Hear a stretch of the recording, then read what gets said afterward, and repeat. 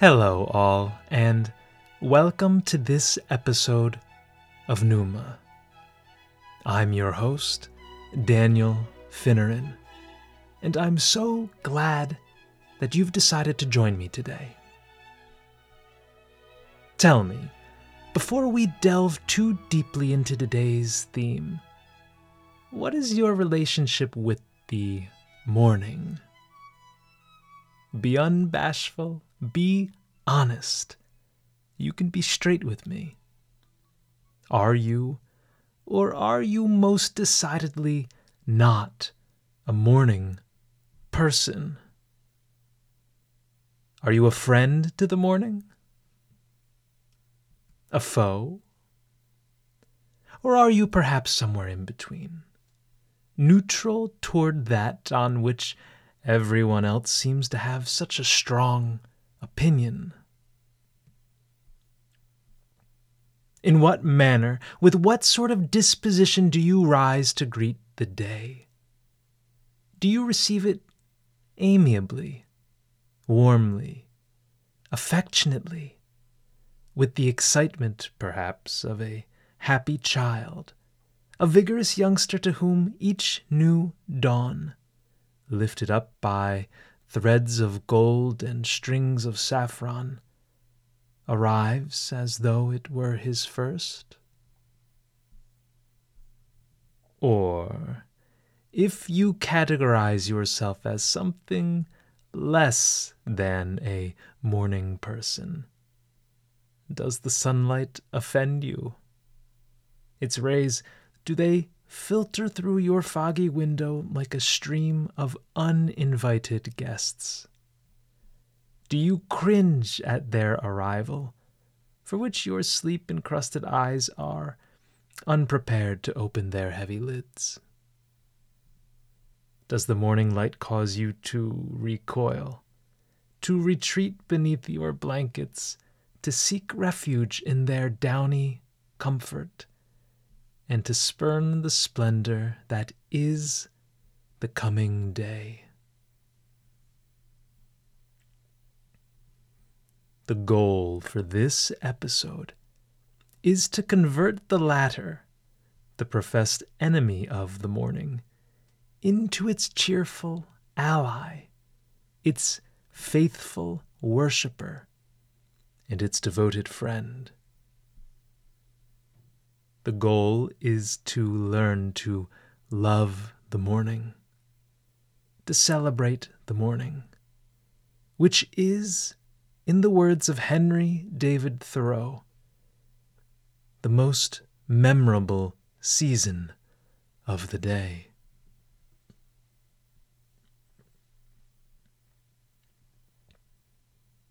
Henry David Thoreau, like his fellow New England transcendentalist Ralph Waldo Emerson, was an American original in the truest and best sense. Politically an anarchist, poetically a naturalist, temperamentally an eccentric, self-reliant loner, he decided, on the 4th of July, 1845, to detach himself from civilization and settle on the banks of Walden Pond. A few years prior, Emerson, who enjoyed greater financial security as a result of his wildly popular lectures, and who was blessed not only with the captivating eloquence of a New Age mystic, but with a keen eye for real estate investment opportunities in his home state of Massachusetts, purchased more than a dozen acres of land along the quiet, limpid pond's northern brim. It was there, on a spot reserved to him by his dearest friend, that Thoreau erected his thrifty little cottage, for which, as he proudly discloses in an itemized list of materials purchased and gathered from a local retailer, he paid a meager $28.12. Just think about how far that sum might get you today. this cottage, in which Thoreau lived for precisely 2 years, 2 months, and 2 days, has, in many ways, become emblematic of America.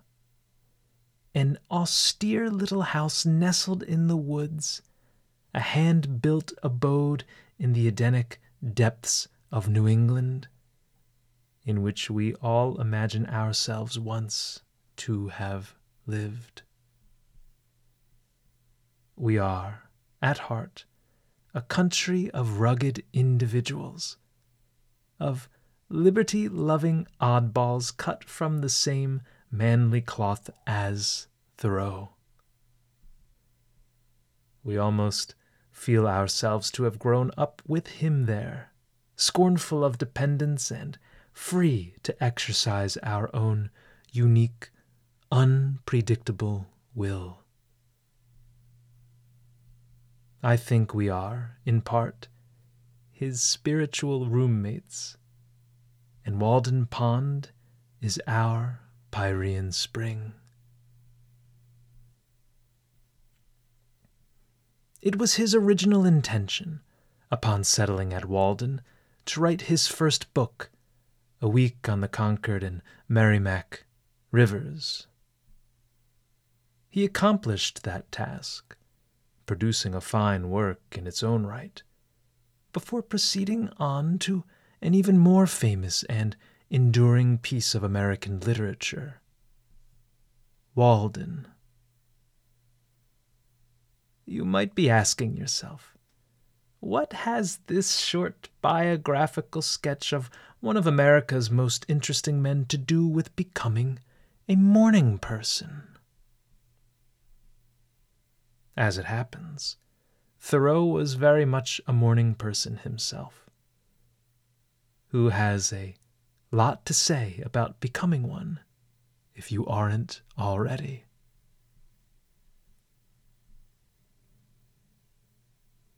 He calls morning, the awakening hour, the most memorable season of the day. Don't you just love the way in which Thoreau phrases things? What a fine use of our English language. If I'm not mistaken, I think that would make morning the springtime of the day, the part of the year during which life, the fullness of life, is stirred by the happy prospect of impending warmth, when dormant hope, chilled by the long winter, is gently caressed and aroused, when giddy spirits shake off their sleep and are awakened to renewed vitality, and when the richness of verdant life is induced, at long last, to unfold, grow, and blossom again. Morning is, indeed, the most memorable season of the day. Every morning, to Thoreau, to us, is a cheerful invitation extended by the boundless grace of nature. Are we so impolite as to reject her tender call, to ignore that of which we're the esteemed recipients? Thoreau declares himself as sincere a worshipper of Aurora as the Greeks. Aurora, or Eos, is the goddess of the dawn. She's the dazzling herald of mighty Helios, the sun god before whose fiery chariot she streaks across the newborn, unlit sky. In elegant threads of saffron, golden, lambent, purple, and blue, she stands attired, while she bears the tidings of the sun's impending climb. Morning, says Thoreau, brings back the heroic ages, With this, I tend to agree.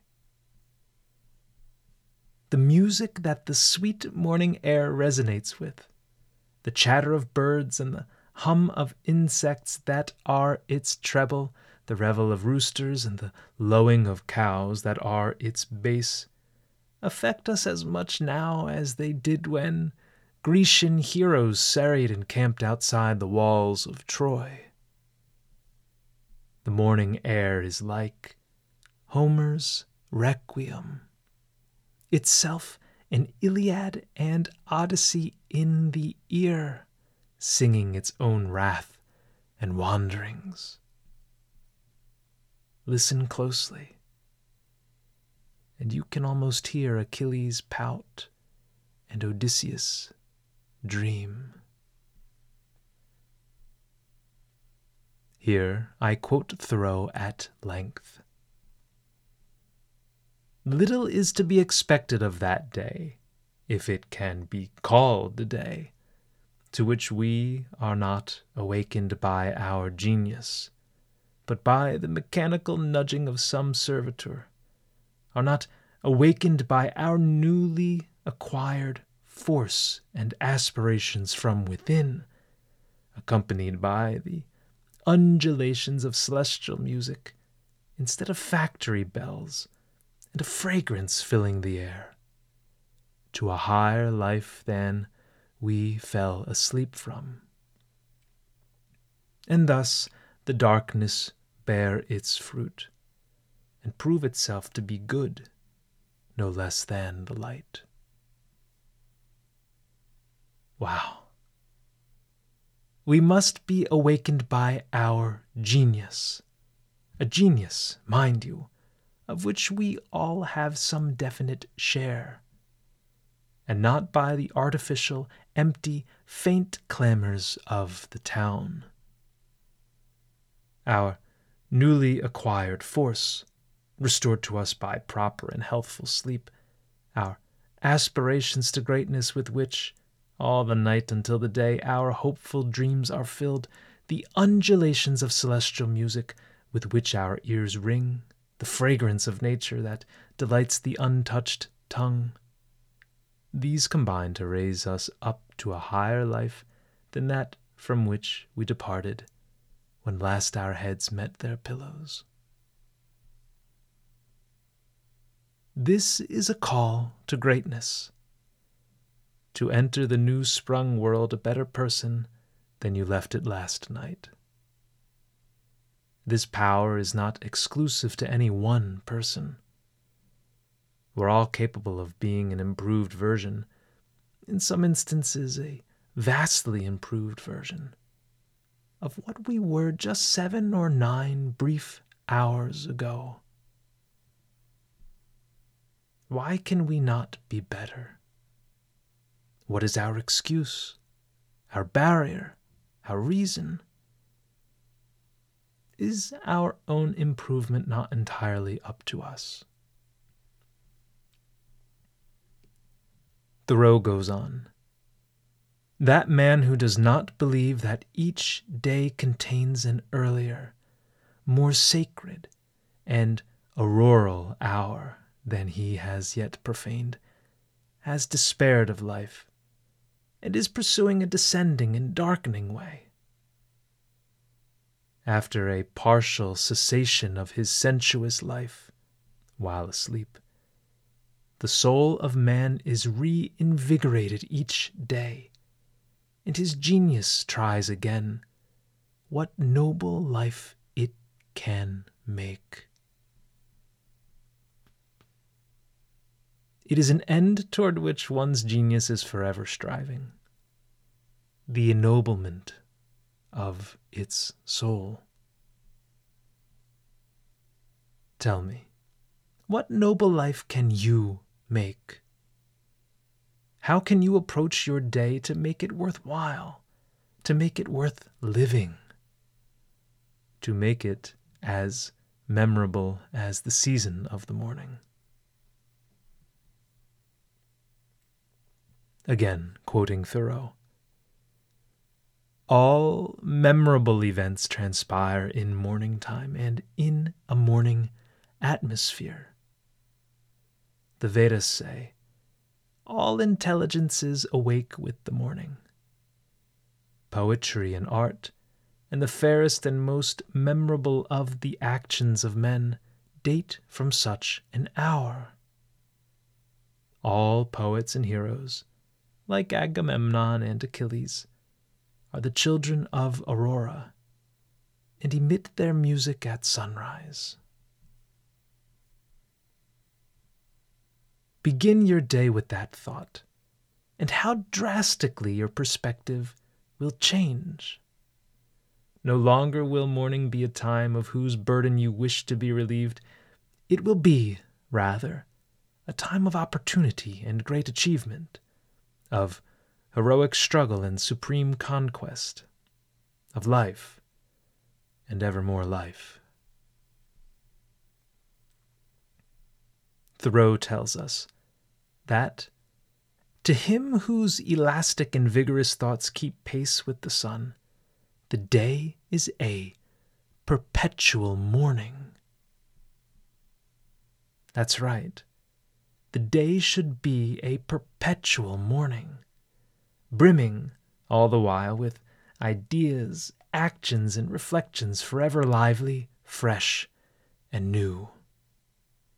It should, from its first hour till its last, be a source of wonder, expectation, excitement, stimulation, and glee.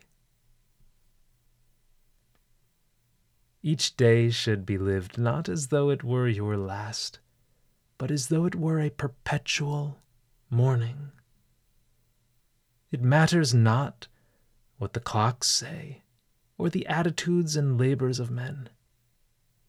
Morning is when I am awake, and there is a dawn in me. A dawn in me. An aurora inside. A fire deeply set.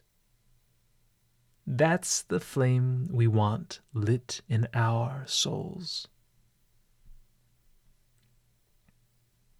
Yet how few of us enkindle that eternal dawn, that inextinguishable flame that flickers within. How few of us cultivate and preserve that immortal light.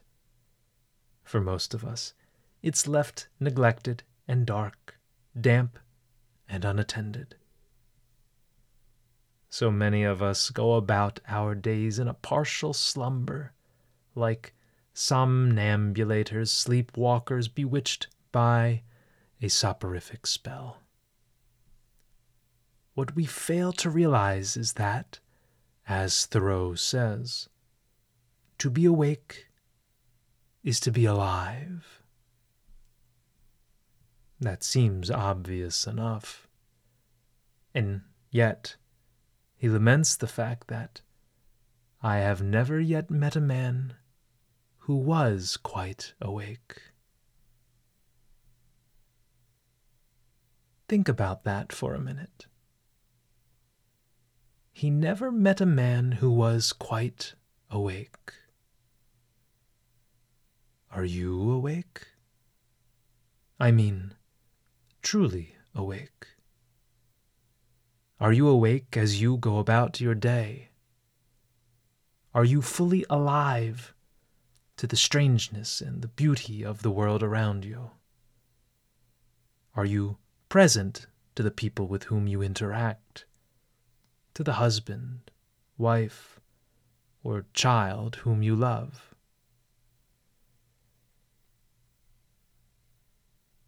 By extension, Thoreau means to say that he's never yet met a man who was quite alive. Thoreau ends this passage from Walden with the following memorable piece of advice. We must learn to reawaken and keep ourselves awake, not by mechanical aids, but by an infinite expectation of the dawn. That's right. An infinite expectation of the dawn. A limitless expectation of freshness, promise, hope, perennial goodness, and everlasting life. Even in our soundest sleep, these things will not forsake us. Finally, Thoreau concludes, I know of no more encouraging fact than the unquestionable ability of man to elevate his life by a conscious endeavor, to affect the quality of the day. That is the highest of arts. Every man is tasked to make his life, even in its details, worthy of the contemplation of his most elevated and critical hour. Again, I say, wow.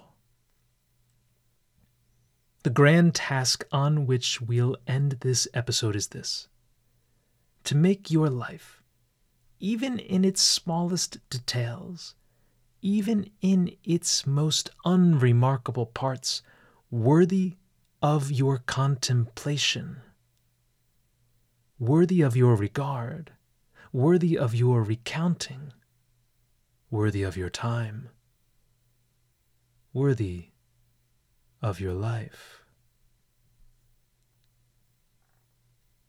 I ask you, are you living such a life? Are you attempting to elevate yourself by a conscious endeavor?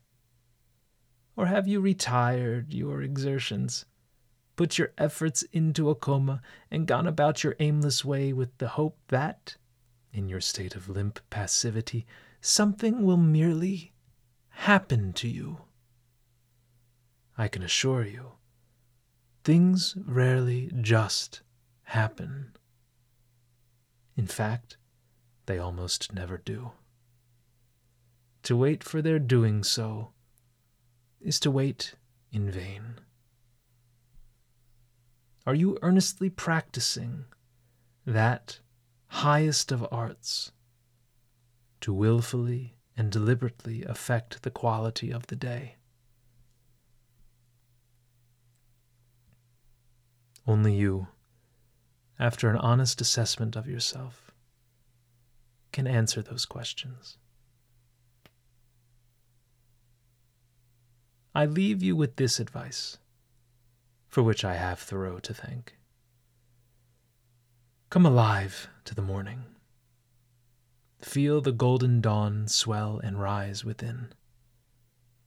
And you might just begin to do so. You might just begin to live.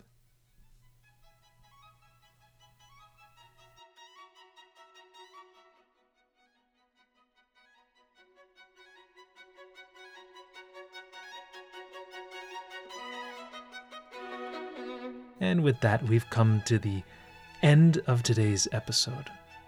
I'd like to thank you for joining me and to wish you the best of luck as you go about your day.